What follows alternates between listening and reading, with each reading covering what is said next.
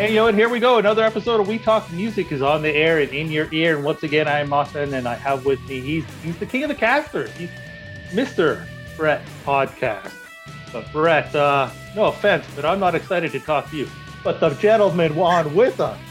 Oh, am I excited. That is for sure. Now, this gentleman he's a man that we have been listening to for many, many years. And honestly, I couldn't be more happier to have him on the show. Multi-instrumentalist, singer, songwriter, just absolutely everything. One of the busiest people you could ever find. We're lucky to get him. He's got a new album out from his band Sabu. Paul Sabu, welcome to the show. So happy to have you on. Thank you so much. I appreciate it. So you've got the new album Banshee out, which is awesome. I mean, you know, your work is always awesome. So anyways, tell us how Banshee came out. I mean, how it's just just how it started. And basically, Frontiers had a change of personnel, and at the time, I don't completely quote me. I don't know who it is or anything, but I had never been with Frontiers before that, and then all of a sudden, I think it was March or something that Mario Del Riso called me, and he just basically said, I love all your stuff.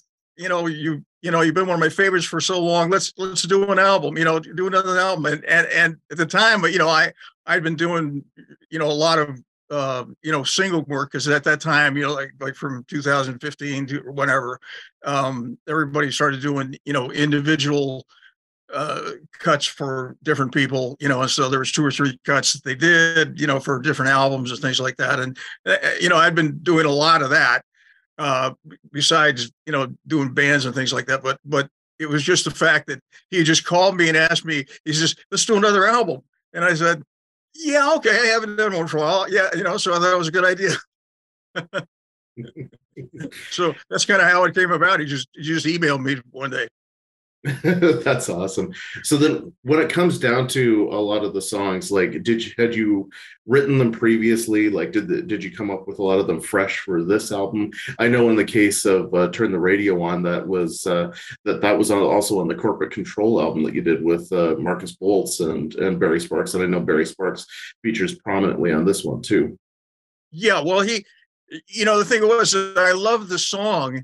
And when they put it out for 10 minutes on a label that was really nice, people at the label and stuff like that, but it wasn't an actual label. It wasn't it wasn't a label that of, and so it was kind of like I love the tune, so I thought it's a great song for to have somebody actually hear.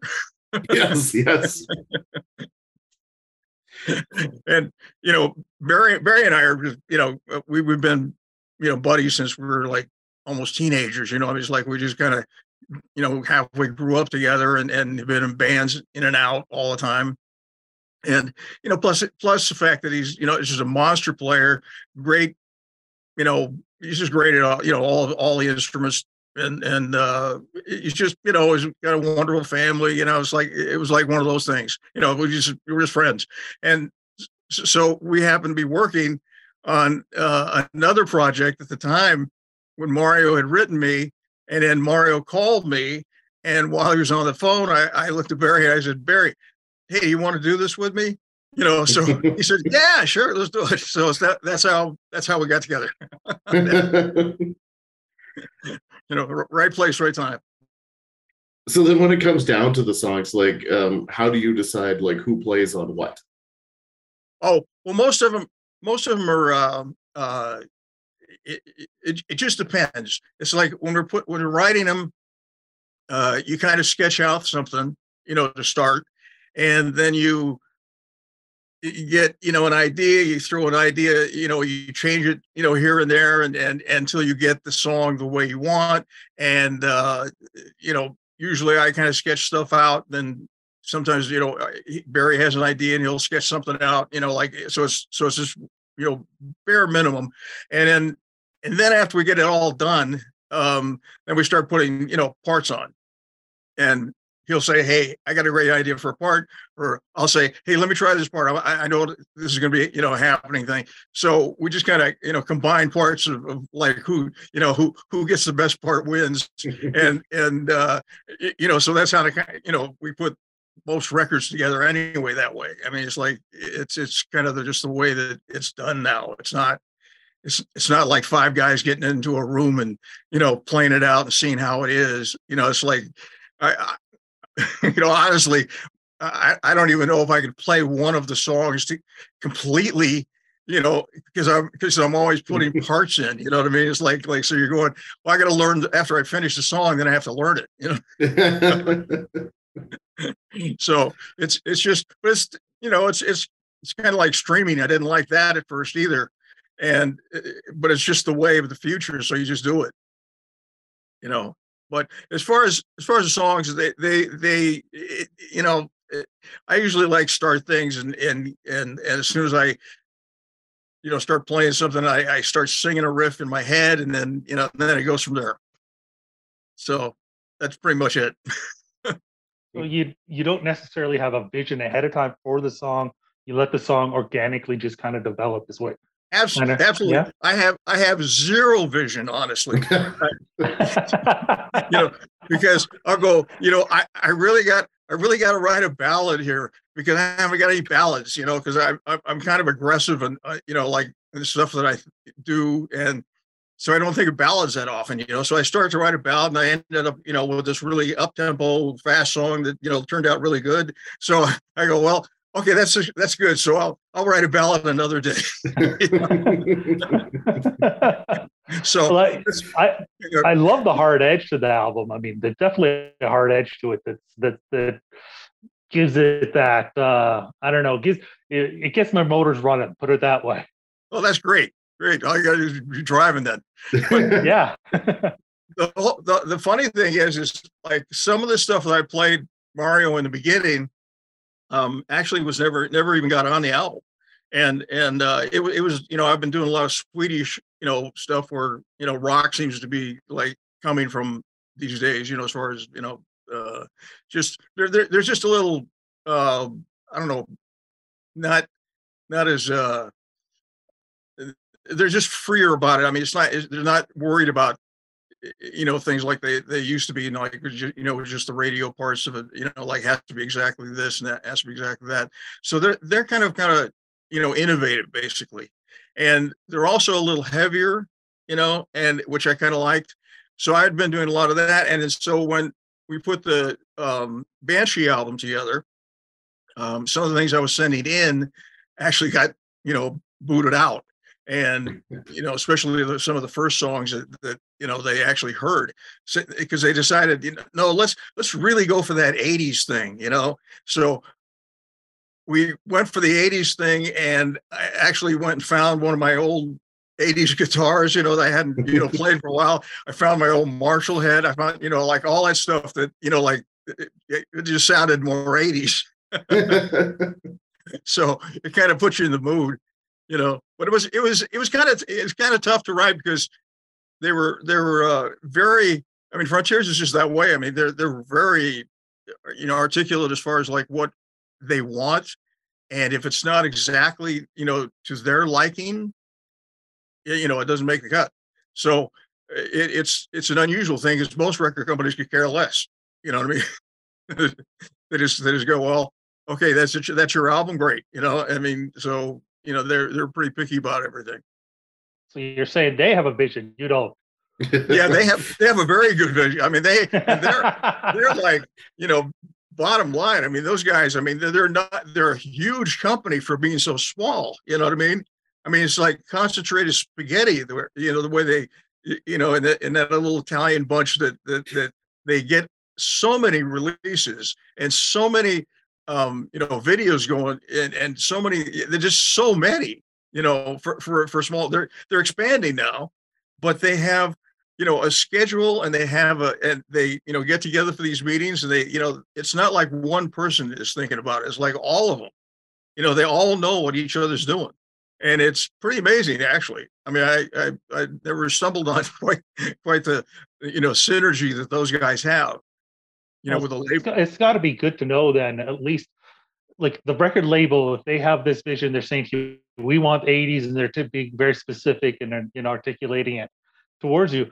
At least they know also, they're going to be behind it to market it. They're going to be behind it. They're going to give it a push. They're going to, like that's got to be good to know. Yeah, and it's a good thing. It's just nice to have a record label actually take interest. I mean, there's not a lot of that anymore. I mean, there's interest, for your 10 minutes, but after 10 minutes, it's just, it's like what, nine seconds more than a goldfish. It's like it's just one of those things where it's nice to have a bunch of people who are actually friendly, very family oriented, because I guess because they're Italians, they have that family thing going on. Yet everybody's abreast of everything. You're not saying a mafia thing. Well, I think they were family too, but I mean, they ate spaghetti. You know what I mean? but they're, whatever they are, they just are, and they do it really good. You know what I mean? It's like so more power to them, and they are expanding. I know they're getting some from the Swedish regions, that area in there, because they're actually turning a little heavier, than they were, because a while back they were not heavy at all compared to what they are now. Yeah, so, for sure. A good label. I like them a lot. Yeah, it's interesting to hear you say that, because I know that, I mean, certainly back in the earlier days of, the hard rock scene and stuff like that, when you talk about the labels, it was always like, oh, the labels are interfering, and it was difficult. And then, I think, like you say, it went through that period of the labels, give you that 10 minutes and that's all. And so now it's kind of like, it's almost like a bookend where it's just like they're giving you a vision, but it's not, but it doesn't seem like interference. Yeah, it's not. I mean, and you can write them anytime. You can call them anytime. They'll always pick up the phone. They'll always write you back. It's not like people you can't get a hold of. So, and I'm doing 3 more albums with them. So, I mean, it's good. I mean, it's good to, be friendly with your label. I've kind of been, maybe too friendly in the past, because most of the Sabu albums, honestly, have been named Sabu at like the 11th hour. You know what I mean? It's like they had, we had names picked out, and then all of a sudden, at the very last, the record company exec or somebody would say, we should name it this, and nobody argues with them. You know what I mean? And certainly I can't argue with them. I go, well, whatever you think, okay. But so it gets named that. I said, won't they get confused a little bit? But so anyway, that's even when they wrote this, they talked about like a 98 album. Well, it was like the last time Sabu was actually used. You know what I mean? So it hadn't been a Sabu album for that, but it doesn't mean there hasn't been albums. I mean, so it was a little, kind of read between the lines there. You must have had somebody in the past from a label or, somebody working that came to you with some crazy idea to market, or like a crazy music video. We've had people describe music video ideas that were just insane, or, we're going to use condoms, put your name on it to market it. And there's all sorts of crazy ideas. You must have had something. There have been, I mean, I've gone through quite a few of them actually, but it was always departmental as far as how they did it. I mean, they didn't have back then there was from when MCA was first started, like we had massive thing before they turned into everything turned into Universal. But I'm saying that they had each floor was designed for, a tier was designed for something. This guy did promotion. This guy did this. None of them knew each other. I mean, probably when they went on their lunch breaks, they probably had no idea who each other were. You know what I mean? But this company is different because everybody knows everything that's going on with everybody. And how they do it, I have no idea. You know what I mean? They must have, special tapes or something they listen to during their sleep. Keeps them up to date. but they have yeah. I mean, in the past, I mean, you never had the idea, and it's funny how I ended up doing this video and how we're doing another one this month. Was I They said, okay, give us your ideas for your video. I said, well, I got they wanted to do Candy as a video. I said, well, okay, that's boy meets girl, boy loses girl, boy doesn't know what the hell's going on. So it's kind of a normal rock song, So I call up, several friends of mine who are, kind of do this. They all said, no, we don't really like the concept that much, which I go, okay, well, and I asked her, I said, Eleanor, I said, don't you have an Italian guy here that makes videos? And she says, yes, we do. So I met up with Enzo, who makes all their videos, and he lives, not close to me because I live in Baja right now, but he lived where I used to live. I mean, he's 10 minutes away from where I always had lived. And so he's out here. And so I met up with him and it's been fine ever since. Just so I think, I kind of was raised by Italians, so maybe that's why we get along. But I think if you're Italian, you have a much better chance of, getting in the click, that's for sure. So then when it comes down to your singing especially is wonderful. I mean, your voice is so distinctive. And then when you're producing your voice, how do you know that you've kind of hit what you wanted to hit? Usually just because I listen to it. No, I mean, when you're singing, and I don't ever sing where I kind of have a rule that I don't like tuning vocals for me. I mean, it's like I figure, well, when I can't sing a song anymore, and I can't get through it, then I'm quitting. You know what I mean? But so it's kind of a rule that I use. But I just when you sing it and you kind of get those butterflies, you did the right line. You know what I mean? It's kind of I base most of my stuff on the butterfly theory anyway. When I listen back to it and it gives me butterflies, and I'm good. If it gave me heartburn, I know I gotta take a couple, get a couple of Alka-Seltzer or something. How many takes would you typically do? Because I mean, I know we've heard stories of people doing 90 takes versus 2 or 3 takes. I can never do more than 3. I say my first one is usually the best, yeah, but it usually has areas that are not okay. The second one usually is pretty dead on, but isn't as exciting as some of the parts on the first one, and the third one is just generic.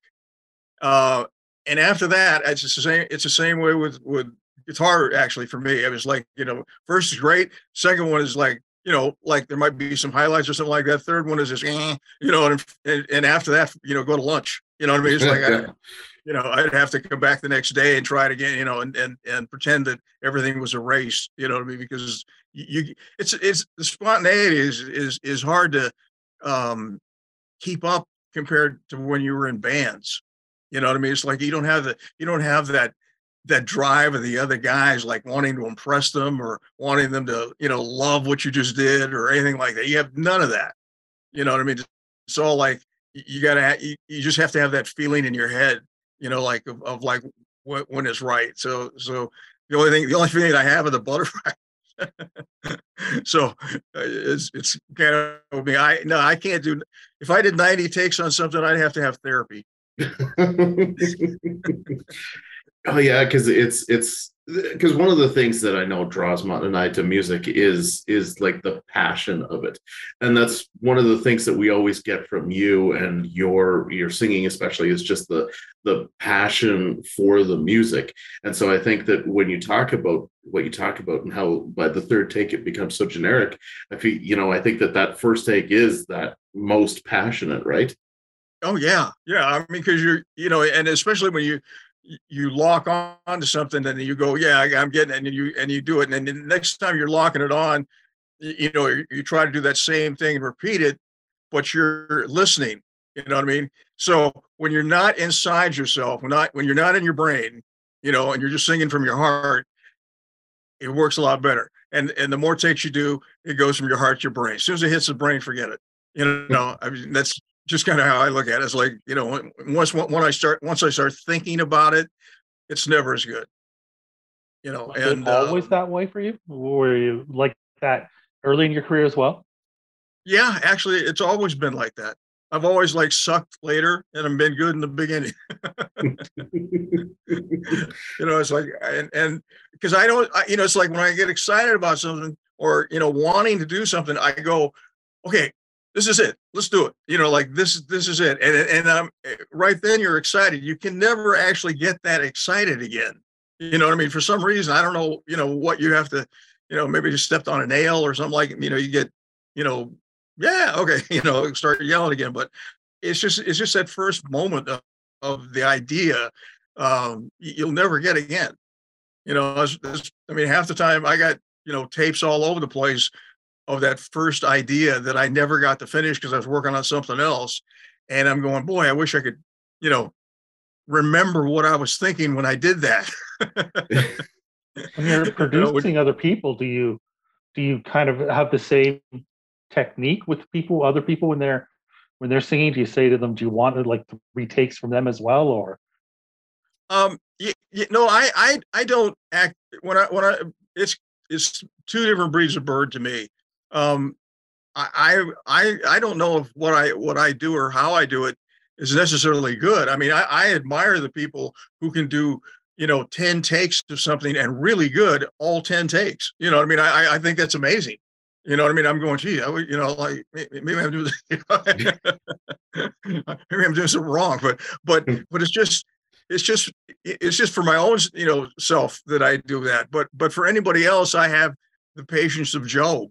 You know what I mean? It's like when it comes to that, you know, I'll get it and I'll go, hey, let's try to get this word, you know, maybe out of, you know, 5 takes, there'll be the word, you know, the word's right, you know, sounds like it should fit, you know, better. And it's just juggling, and especially in digital, it is not as forgiving as analog was. You know what I mean? There's things you can get away with in analog that you go, boy, you know, it's like if you listen to it digitally back, it wouldn't have sounded right, you know? And there's things when you do digitally that you think you just nailed the part. You'll find that you're rushed it, you know, when you listen back and you're going, man, it just felt so good. You know, you're going, this machine is, you know, and you just want to like shake the machine, you know, and it's like, because, you know, had that been a tape, you know, a piece of tape that's saturated and you know, wasn't quite up to whatever happened there, it would have been perfect. You know what I mean? But, you know, then you end up going back and fixing little things here and there that you probably wouldn't have fixed, you know, had it been analog. And that being said, with all the digital that's out, you know, all the available digital, you'll find that there is more time and money spent on making an analog simulator to make that sound like it would, you know, that was analog actually. You know what I mean? And it's just, they've gotten pretty good at it. I mean, it's not like they haven't, you know, made some, you know, real, you know, leaps and bounds. They have, but you know, it's like it's just, you know, it's a psycho thing. It's just, you know, odd harmonics are in tubes, even harmonics are in chips. You know, your ear likes odd harmonics. You know what I mean? So they've tried to incorporate that. You know, I mean, it's the same thing with speakers. I mean, you used to have to go to a studio with you know, and they had huge speakers that like people came in and, you know, tuned and were like, you know, thousands of dollars, you know, for all these EQ things to hear the speakers so they're exact. And then you get now where you buy them and they're, you know, next to you, you can reach and touch them. And they have all these electronics in them that you wouldn't know if you had an original sound ever. You know what I mean? Because the electronics just don't, there's so much DSP going on all the time, you know, but you know, it's just the way things are. Yeah, that's right. I mean, you can't escape it now, right? I mean, No, just like you said about streaming, I mean, you can't escape certain things. It's just here. no. I mean, who would have thought that, you would have actually wanted your streaming money? You know what I mean? Because it was, to me, for years, it's been insulting. I mean, I spent, I mean, everybody will think I'm a jerk, but I did. I spent thousands of dollars having my attorney take everything down off of YouTube, off of this thing for years, because it was, it was going to kill the mark, the streaming. I just wasn't into it at all. I'm still not, but it's the only money they pay. So you get into it. You know what I mean? It's like, okay, it's the acceptable amount of fuckage. I'm not sure if that can be used on the air, but Totally, go for it. Yeah, it's fine. you know what I mean? It's like there's an acceptable amount. You know what I mean? And it's like if it passes that amount, it's not. But if it's under that amount, so when even though they're paying like 1/10,000th of a cent, and you have to get like 10,000 plays to get a penny, you have a population now that is like so into it that 10,000 people streaming your stuff is really pretty easy now. You know what I mean? So you start getting these pennies start adding up. But in saying that, when it first started, it really threw the record labels off, because none of their gear was designed to pay that small of an amount. It was like they didn't know what to do. They had to structure everything and get whole new programs to be able to count this stuff. Yeah, that's crazy. Not to take it off, go off on a tangent. Please do. That's what we're here for. Yeah, we still wish they paid the artists more. I mean, it is. I guess it's always been the way, though, that the people at the top of a record label or the top of a streaming service, they have the biggest houses, the biggest cars, not necessarily the musicians. Yeah. Oh, yeah. Yeah. I mean, there's, and that's what I'm saying. That's the acceptable amount of fuckage. It's like either, okay, if they have a house, but you can still get an apartment, and that's cool, great. You know what I mean? But if they have a house and you're in a tent, maybe that's not great. Not so good. No, that's for sure. That fuckage is not right. Yeah, but it is. I mean, even Amazon. I mean, I don't buy from any of those people or anything like that, because Amazon went down from they were like the last company that paid halfway decent, and in the last this last year, they've gone down to like under some of the other ones that were just ridiculously insulting. But it's the only monies that come in, and Frontiers has, like, that's one of the things they do is they have this giant catalog. I mean, they have catalog, with the Orchard, people, and they just have this massive catalog of downloads. I mean, they make so much money on that, it's just ridiculous, and it's just, you're talking about, at least 1,000 to 10,000 people to get a penny, so, I mean, there's a lot of people doing that, I mean, streaming these, and they find it fine. And so when they talk about 12-inch singles or 12-inch albums outselling CDs, yeah, but the CDs are not half as much selling as they were, and you still have those fanatics that love vinyl, so they buy it anyway, but the CDs are just, like kind of dropping because there's so much streaming going on. So, and every gizmo is made for streaming, it's like, I know, like, every studio practically, as far as boards go, is, from the analog stuff up, and know how, I can work a room that's, 20 feet long, that kind of thing. But now they have it like, so you can do it on your phone. Yes. It's just not the same vibe. Well, it is funny because you talk about the vinyl, and now I do have a piece of your work on vinyl right here. Oh, yeah. Okay. That is hilarious. But that guy, funny story, that guy sold out in 3 days when he put his vinyls out on Hard Rock Zombies. And and I was talking to a guy the other day, and I said, Hard Rock Zombie is just amazing. You know, there are people that still write me saying that if I don't listen to Hard Rock Zombies every day, I can't get up. You know, I can't get up in the mornings. You know, it's like, and I'm going, boys, guys, got to get out more. You know what I mean? But the thing of it is, I mean, there's people like that, you know, that are just this big of a, you know, I got to start going to some of those, you know, weird, you know, conventions, you know, or something like, you know, and oh yeah, you know, but the thing of it is, when you think about it, I mean, it's dubbed in 17 languages, right? Mm-hmm. So this goofy movie is dubbed in 17 languages, and that's more than Marvel does. Yeah, that's right. You know, so I'm going, well, it must mean something, you know. So. Oh yeah, I mean, I was wondering when you first saw it, if you thought, uh-oh, or if you realized that you were had done music for the greatest movie ever made. I mean, I wasn't sure. Yeah, well, I still don't, you know, I'm still like up in the air going like, what happened? You know.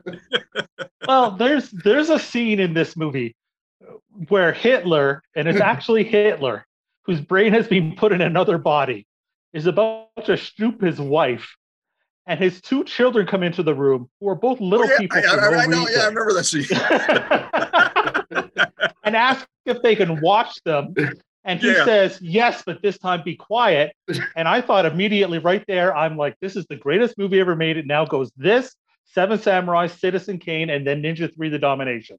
We have a new champion. It is funny. I mean, it's got scenes that are like, you know, way advanced, you know, way ahead of its time and things like that. And the really funny part about it is when they first released the film, they released it as, you know, a serious, you know, it wasn't any kind of spoof. I mean, it's supposed to be, you know, a serious drama, you know, sci-fi or whatever. And it just flopped terribly. You know what I mean? Like, you know, 10 people went to it. And as soon as they put it out, you know, they repackaged it and put it out as like, you know, as a cult classic, you know, it became a big hit. So then what's it like working on all these movie soundtracks? Because I mean, you've done, of course, that one. I mean, there's so many other ones. I mean, Ghoulies 2. I mean, you know, the Meatballs, especially all those horror ones. Like, you know, what's it like for you to work on those? Well, the horror ones are funnier because the people working on those movies are funnier. You know, I mean, it's like, I mean, they're more enjoyable. They're just, you know, like they're much more relaxed than actually, because they kind of take it tongue in cheek. It's not really, they don't even know if it's going to be a B movie. You know what I mean? It's like, could be a C movie, or could be you know what I mean? It's like, and then it, you know, but it has an audience that follows them. So, you know, it's very easy to work on those. You know, working on some of the others, you know, is much more serious, and they, you know, have, you basically at the mercy of the director to make his vision come alive, is basically, you know, what you know is on, you know, better movies. You know, I mean, well, movies that actually are movies. and so, you know, those things, you know, you're working for somebody, where in the old, you know, in these other kind of movies, you're kind of working with the people, you know, like, hey, what do you think about this kind of a thing? You know, it's like, you know, you don't get asked that, and, you know, when you're on the set with the others. Yeah, for sure. So then, I mean, somebody that we have to ask about, I mean, and again, we're big fans, the Barbarian Brothers and your work with them in Twin Sitters. Apparently wrote some songs with them. Oh, well, actually, my best friend was David. You know, wow. Okay. He was my best friend, and he's my son's godfather. And he died 3 years ago. And that I mean, I've been crying about that ever since, you know what I mean? But we were, you know, really, you know, close. And when we were making Twin Sitters, I mean, if they could have only, you know, if I had known, you know, at the time how funny it was going to be, because half of Gold's Gym would come over to the studio, you know, and I had a small studio, you know what I mean? And fitting all these guys in it, I don't know how it happened, but they'd all fit in, and it was like one of those scenes, like we're just packing people in this thing, but they all have like 40-inch arms and like giant legs that are bigger than cattle, and I mean, it's just but they're so into this stuff, and then when they started bopping up and down, I mean, I swear I didn't know the foundation was gonna hold. But they're and actually in that film they were so out of control that the director, no, the producer, actually asked me if I would manage them. Wow. Because I was the only guy that had any control over them. I said, I don't have control over them. They're just my friends. You know what I mean? So I said, just try to be their friend. Then you can talk to them.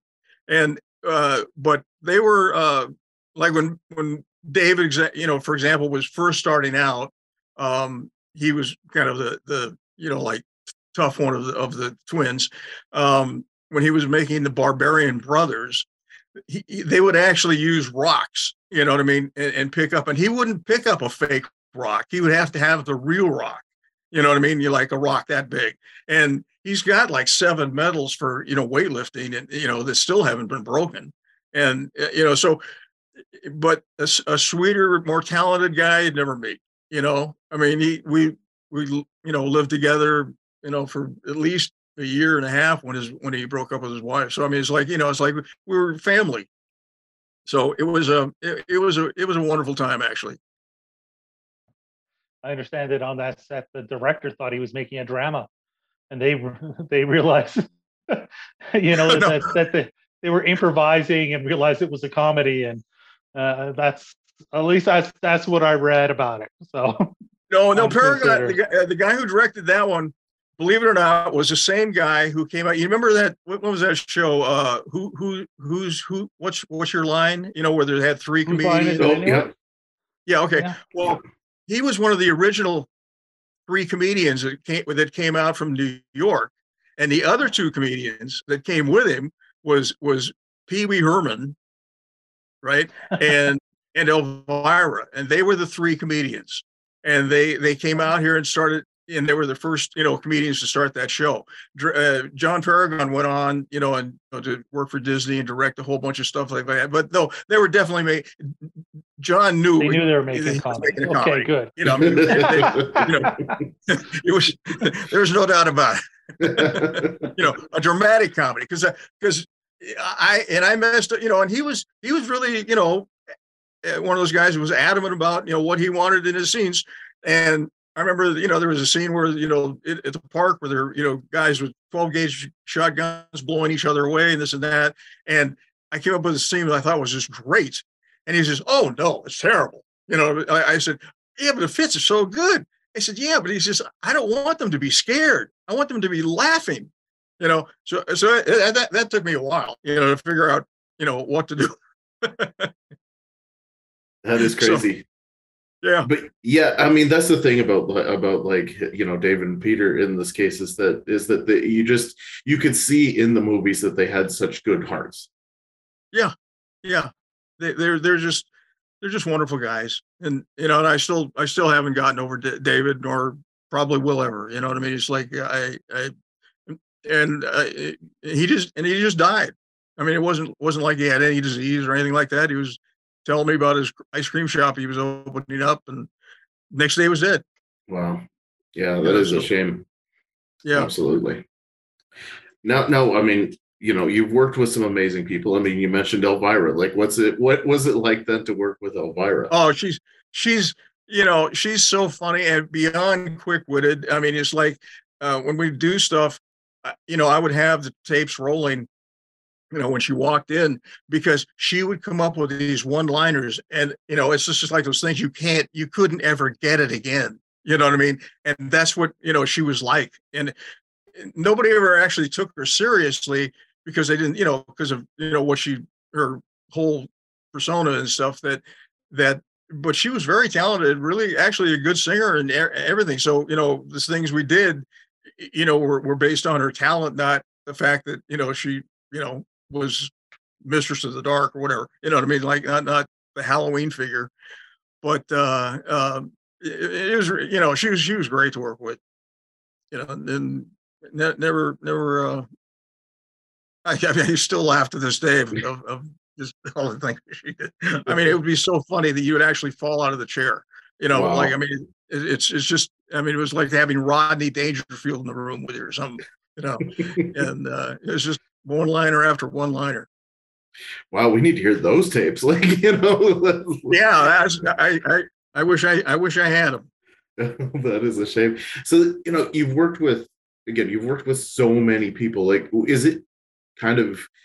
is it difficult to work with people, or is it just fun to constantly jump from different ones? I mean, like you see Alice Cooper, but then you see like Shania Twain, I mean, Robbie Neville, like all these guys that you've worked with. Honestly, they're pretty normal. I mean, it's not like today. Today it would be harder to work for people because you know too much about them. You know what I mean? It's like the media has made you too aware of what they are and what they do and how they believe and what their political views are and stuff like that, which they should have never let that stuff out.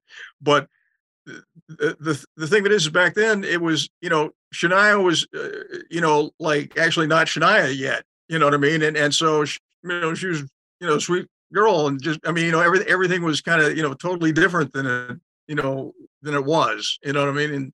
And even though she hasn't, I don't think she's changed much, but she had her career and things like that. But as far as Robbie Neville, he was just down to listen to the mixes, when we were mixing, and so it was like like David Bowie was the same kind of guy, gentlest guy that you'd ever run across, with this eloquent, demeanor that he had, and you wouldn't even know he was sitting in the back of the room half the time, and he was just happy listening to them. I mean, it's just it's like none of these guys were ever I never were opposition of anything, saying, oh no, I don't like that, or I don't like this. They would just kind of always go with the flow. They I was just lucky that way, I guess. I mean, as far as who I got to work with. So is it true Shania Twain saved you from a moose attack? Because I mean, mooses are big and vicious. People don't realize. Yes, it is. I have to say that she's a very brave girl. But what happened was we were just we were in these lodges up in Deerhurst, just a place for writing, and so like I would put my tray out every night, and like there's a little salad or whatever, dinner roll, whatever was still left, but the raccoons would get it or some little thing. And all of a sudden, one night, the next morning I opened the door or, the window curtain, and like there's this giant moose head. I mean, it's like the size of a Sears building. And I'm going, holy shit, and I end up, calling her up and I said, hey, get this moose out of here. He says, and she says, well, don't make him mad. I said, don't make him. How do I know when he's mad? I mean, I have no idea when he's mad. What makes him mad? Should I give him more salad? I mean, what do I do? He said, and so her boyfriend, come over and get, got the moose out of there. So, but I thought, don't make him mad was like, what? It's not the answer I was looking for, as I was hiding in the bathroom. Yeah, ways to not piss off a moose. Yeah, it was so funny. It was way, but yeah, mooses are huge, and I think it's like an elephant. You just if they came into town, you just let them go. You know what I mean? You don't try to stop them. They just whatever. Yeah, you probably don't run into too many of them in Baja. No, not that. They got the poisonous shit down here. Yes, I'll bet you that there would be more snakes for sure. Oh yeah, now a poisonous moose. Now you have to be scared. Yeah, that would be a new horror flick. I got it. Hard Rock Zombies versus the Moose. Ooh, well, no, I like the sounds of that. With your soundtrack, this thing is going to be amazing. It'll sell out on vinyl, no problem. Yeah. It would be. Well, I had, Hercules versed everybody. Somebody's like, Right. no reason why Hard Rock Zombies could, nail a moose. But I don't know. It's it's like with every guy you work with or girl you work with, there's always something that happens that's funny and kind of eventful in the work, and when you think about it after the basically you stop shivering from fear, you actually start thinking, well, that was an awful kind of a fun, cool thing to have happen. you know So then, when you're working with these people, like, what kind of lessons do you learn from them? Because I mean, the talent again is enormous. well, Prince was probably the best lesson as far as like what you could learn from him, because the guy, he's just so talented, it's ridiculous. And it doesn't matter what it was. I mean, he could take a bongo and make it sound like something you've never heard before.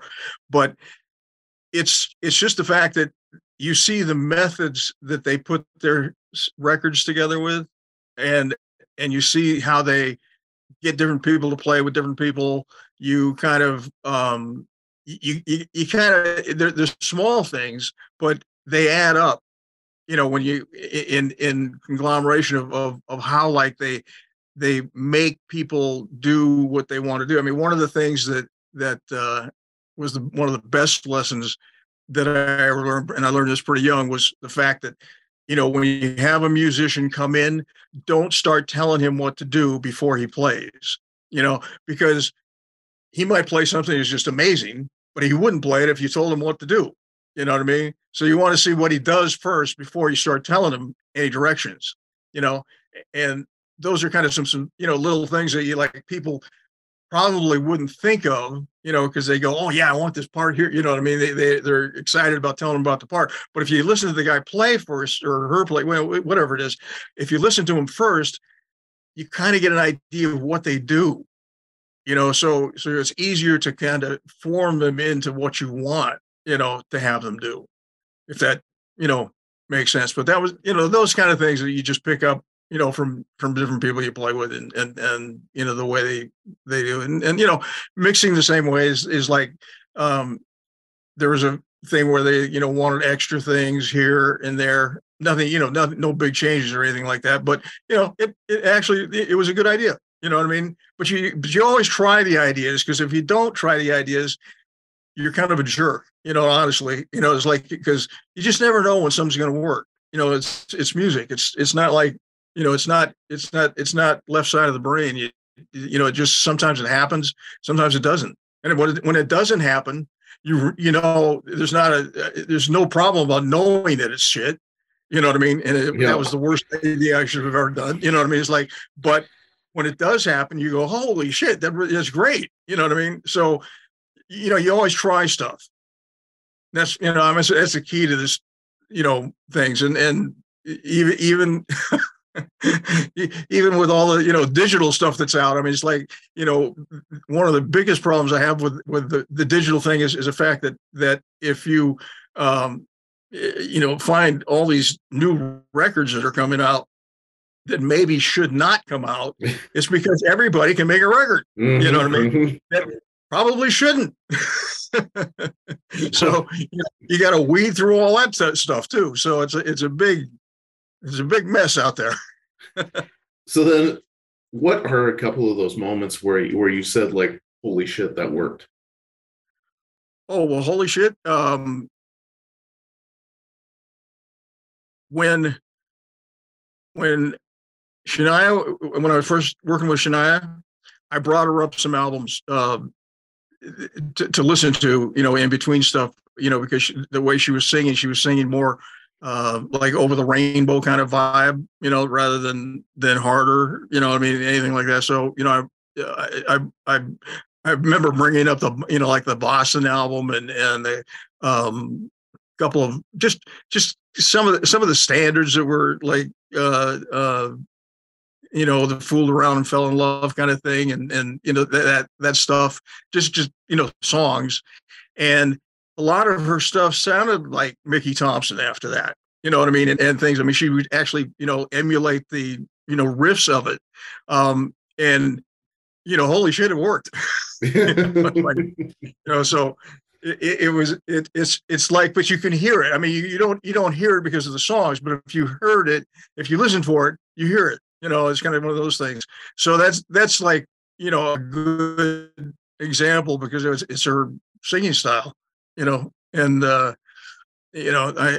imagine if I sat and thought about it for a while, but I haven't thought about the holy shits for for ages, actually. I mean, holy shit, it was, a lot on the Banshee album when I would write something that holy shit they liked. I love the album. Absolutely. I appreciate it. You should be extremely proud of it. My favorite tracks, I gotta say, are "Blinded Me." I love the way it just opens so great, and then "Midnight Road to Madness." Love that. That's a great track. So Yeah. I mean, it's I'm sure you're hearing from all sorts of different people, different tracks. I think that's a sign of a really good album. Is that you're probably hearing different titles all the time that are people's favorite. Yeah, I actually have. I mean, I've done several shows, and every one of them is playing a different one.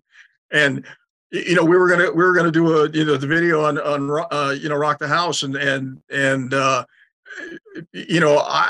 I'm not trying to make that a single. It's just a song that would be a good video. You know what I mean? So if it turns into a single, great. If not, it's just it's a cool tune to do a video to.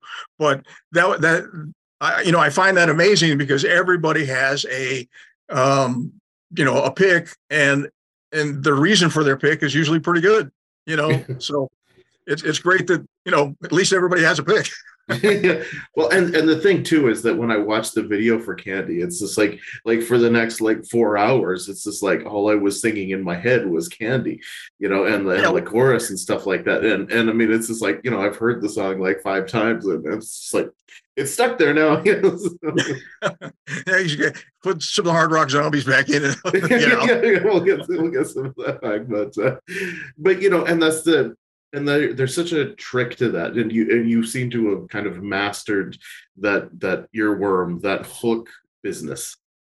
Yeah, well, a chorus is, a rhyming chorus is, pop culture, basically, and then it's like you need to have the chords to be able to sing to that make you sound good, that are hooky enough if you didn't sing that they'd like, what I mean? It's those kind of things. You want to, put all that stuff together, and you the most important thing is to not tell yourself it's good if it's not. I mean, just know when it's shit. You know what I mean? Just say, forget it, I'm starting over. You know what I mean? It's really important. I mean, so many people don't do that. I mean, they go, "Oh, I wrote it, so it must be good." It's like it just never happens that way. I don't care who it is. Yeah, not everything you write is going to be good. That's right. Yeah, I mean, no, I've written some boners. I mean, it's like, oh, and I'm going, let's not even think about that one. And but there was something in it that I liked. There was something, but it was disguised, very well. And so, I would just move on. I wouldn't, try to, do it until it didn't work anymore. Did you ever grab something from those songs that maybe didn't work, and then suddenly you'd figure out a way that it worked, or did most of the time they just kind of stay dead? No, I just kind of always just go on from here. I mean, I never really think about the past much, and I've never been a past dweller. I just because you get bogged down with the past too much. You don't have enough RAM in your head. Mm-hmm. I mean, it's like, you start thinking about too much of the old stuff, and you can't think about the new stuff. Yeah. So I just kind of stick with, the new stuff and whatever what I'm doing, working on. Well, Paul, with all the good titles you have on the album, and Banshee, I think, is the second track, if I remember correctly. Mm-hmm. Why did you pick that as the album title? Oh, well, Banshee was just I didn't even know it was a TV series yet. You know what I mean? Until somebody told me it was a TV series. Oh, did you copy the TV series? I said, oh, TV series. All right, great. I have to check it out. No, I like the name, because I don't know. I think I was watching a Christopher Lee film or something like that, and there was like, there was a banshee in it, and I didn't even know what a banshee was until I looked it up, and it was kind of cool. It was kind of like a warning detector of death, so it's like, a pre, but then after that, I happened to say, okay, well, I wonder what a banshee sounds like. So I went and Googled it, to try to listen to some banshee sounds, and it went from, to, just right, it was just ridiculous. So obviously no one knows what banshee sounds like. And so it wasn't like I could use banshee sounds, in there to emulate anything. And, but I just thought it was a great title. And I had written this chorus that, the Banshee the chorus, I hadn't written the song yet. And I just kind of had this idea for the chorus. So when we started the artwork, my friend Kai, who is just a great artist in Germany, he says, "Oh, let me hear some of the titles." So I wrote about half of them down, and Banshee was one of the titles. He says, "I love Banshee," right? So all of a sudden I get this artwork back that's like cool as shit. And I'm going, it looks great. I got to finish the song. So then, then I said, Barry, we got to finish the song, and so we're finishing the song up after we get the artwork. But that's how it came about, was actually because Kai, the art guy, Kai Brox, who works a lot for Frontiers anyway, just got this, vision. And that's how the name came about. Well, it's really cool. It's a terrific album. Everything about it is really cool. I appreciate it. I really thank you a lot. It means a lot. It's been an honor and a thrill to talk to you. It's for us. Obviously, we love Christopher Lee too. So, that's right. Christopher Lee and Peter Cushing. Who could not? Oh, absolutely. What a pairing. those Hammer movies, they're so good. Yeah. Just quite a loss for them. Yeah, for sure. But Paul, we do appreciate it. I know we've just going past our time with you here. I know we could probably talk for like 6 hours. But, it was fun. And I appreciate we had a good time. Yeah, absolutely. Yeah.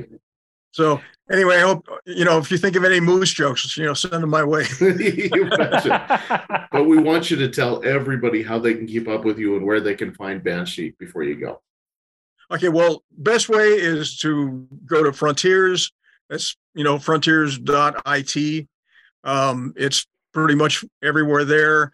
If you just look up my website, paulsabu.com, it's pretty much everywhere there. If you go to any Facebook or, I'm pretty visible. So there's usually a Banshee picture up somewhere, so as soon as you see the Banshee picture, click on it and then it'll take you somewhere that you'll be able to get it or hear it or something like that. Awesome. Well, the show title will probably be Paul Sabu, an acceptable amount of.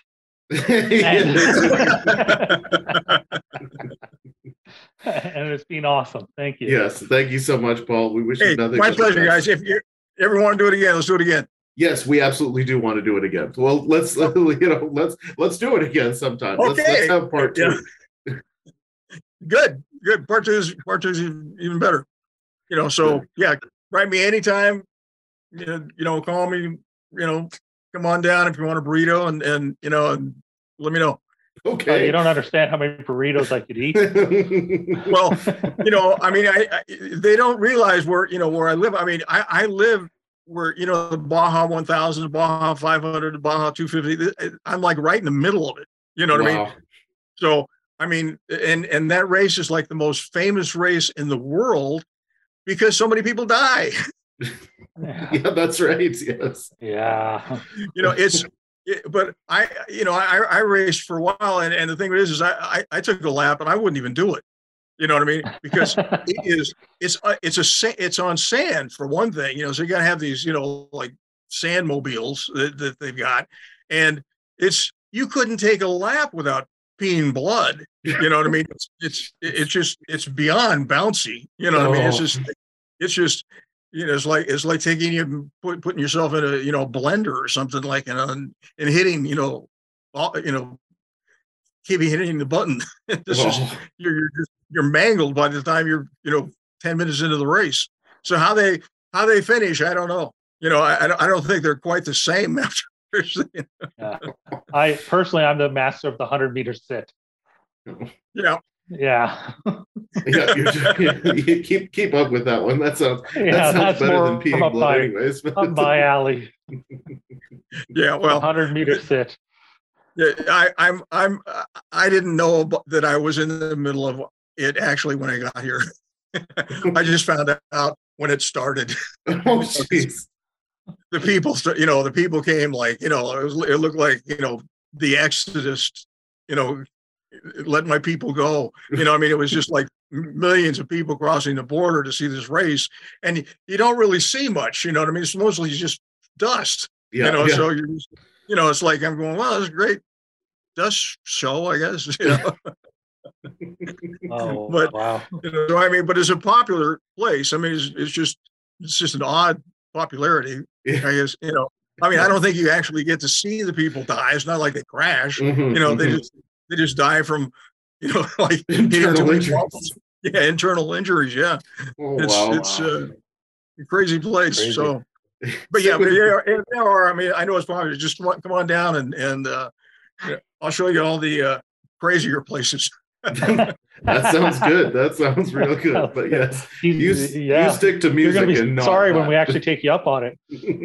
No, I'm serious. I'm serious. I got we had a hurricane here and it like put about a 40-foot trench, up 20 feet from the house.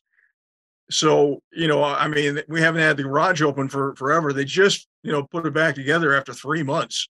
And Enzo, the video guy, wanted to come down here forever. I said, hey, you don't want to come down here yet. You know what I mean? It's like it's like there's looks like the Grand Canyon behind me. And so they, somehow they fixed it. I don't know how. Wow. I'm not sure. I got to walk. Why or how did you choose that as the place to live? It's just too beautiful to resist, or? No, it was my ex road manager had a huge restaurant down here, and he had moved down here like years ago to he just said how much he loved it and and we found this place that was like right on the beach, and it is it's just like the most beautiful view you've ever seen. Wow. And it's the only reason I like it now is because the United States has gotten so yucked. To me, it's like it's just it's not the United States anymore. Mm-hmm. It's United Idiots. But it's just it's just a pile of crap, and we got stupid people everywhere there, and the prices are ridiculous, and the prices are high down here. It's not. I don't want to make it like it's cheap, and it's not. But it's just since we moved 3 years ago, the prices have like gone to 8-9 times higher than they should be, and it's kind of ridiculous. Yeah. So okay. It's nice down here not to hear all that stuff. Mm-hmm. Mm-hmm. Yeah. I can well imagine. Yeah. You get too hung up in that stuff and you start going, well, what's the point of doing a song? It's like, it's just, Mm-hmm. and so I quit, I haven't had TV for years, but I got a huge movie room, but it's like, I got 5,000 watts in there actually. Well, you got to watch your Christopher Lee somehow, right? Yeah, it's just great. I got subwoofers up your ass. It's like it's just that's awesome. But the thing of it is when I was starting to read things, And and every time my phone would update or anything like that, all of a sudden these headlines would come up, and I actually started reading stuff. And I go, I don't want to read this stuff. I don't even want to know. I mean, I was much happier not knowing. Mm-hmm. So it's so true. I used to check CNN daily, and over the last couple months here, I haven't checked it, and it's like I feel so much more relaxed. Oh yeah, about the world in general. It's like the wars and stuff that are going on. I mean, there's war. I mean, I don't even know what day there's who's at war with who. You know what I mean? It's like, I mean, and you're always going, which war are we fighting today? Mm-hmm. You know, I mean, Yeah. those they're just not questions that are meant to be that have anything, should be in a sentence with anything musical. Yes, No, yes, that's for sure. So sure. it's just it. Well, guys, it was a pleasure, man. Absolutely, and Great. You bet. You, I'm gonna hit you up because we'll bring you on again. We'll have a second time. Oh, great, man! I'd love to anytime. Awesome. Well, thank you so much, Paul. Okay. You're a wonderful guest, and we look forward to talking to you again. Okay, thanks, buddy. All right. Thank you. Sounds good. Don't get sick anymore. That's right. I learned my lesson. No. Okay, see you guys. All right, see you later. Bye now. Bye.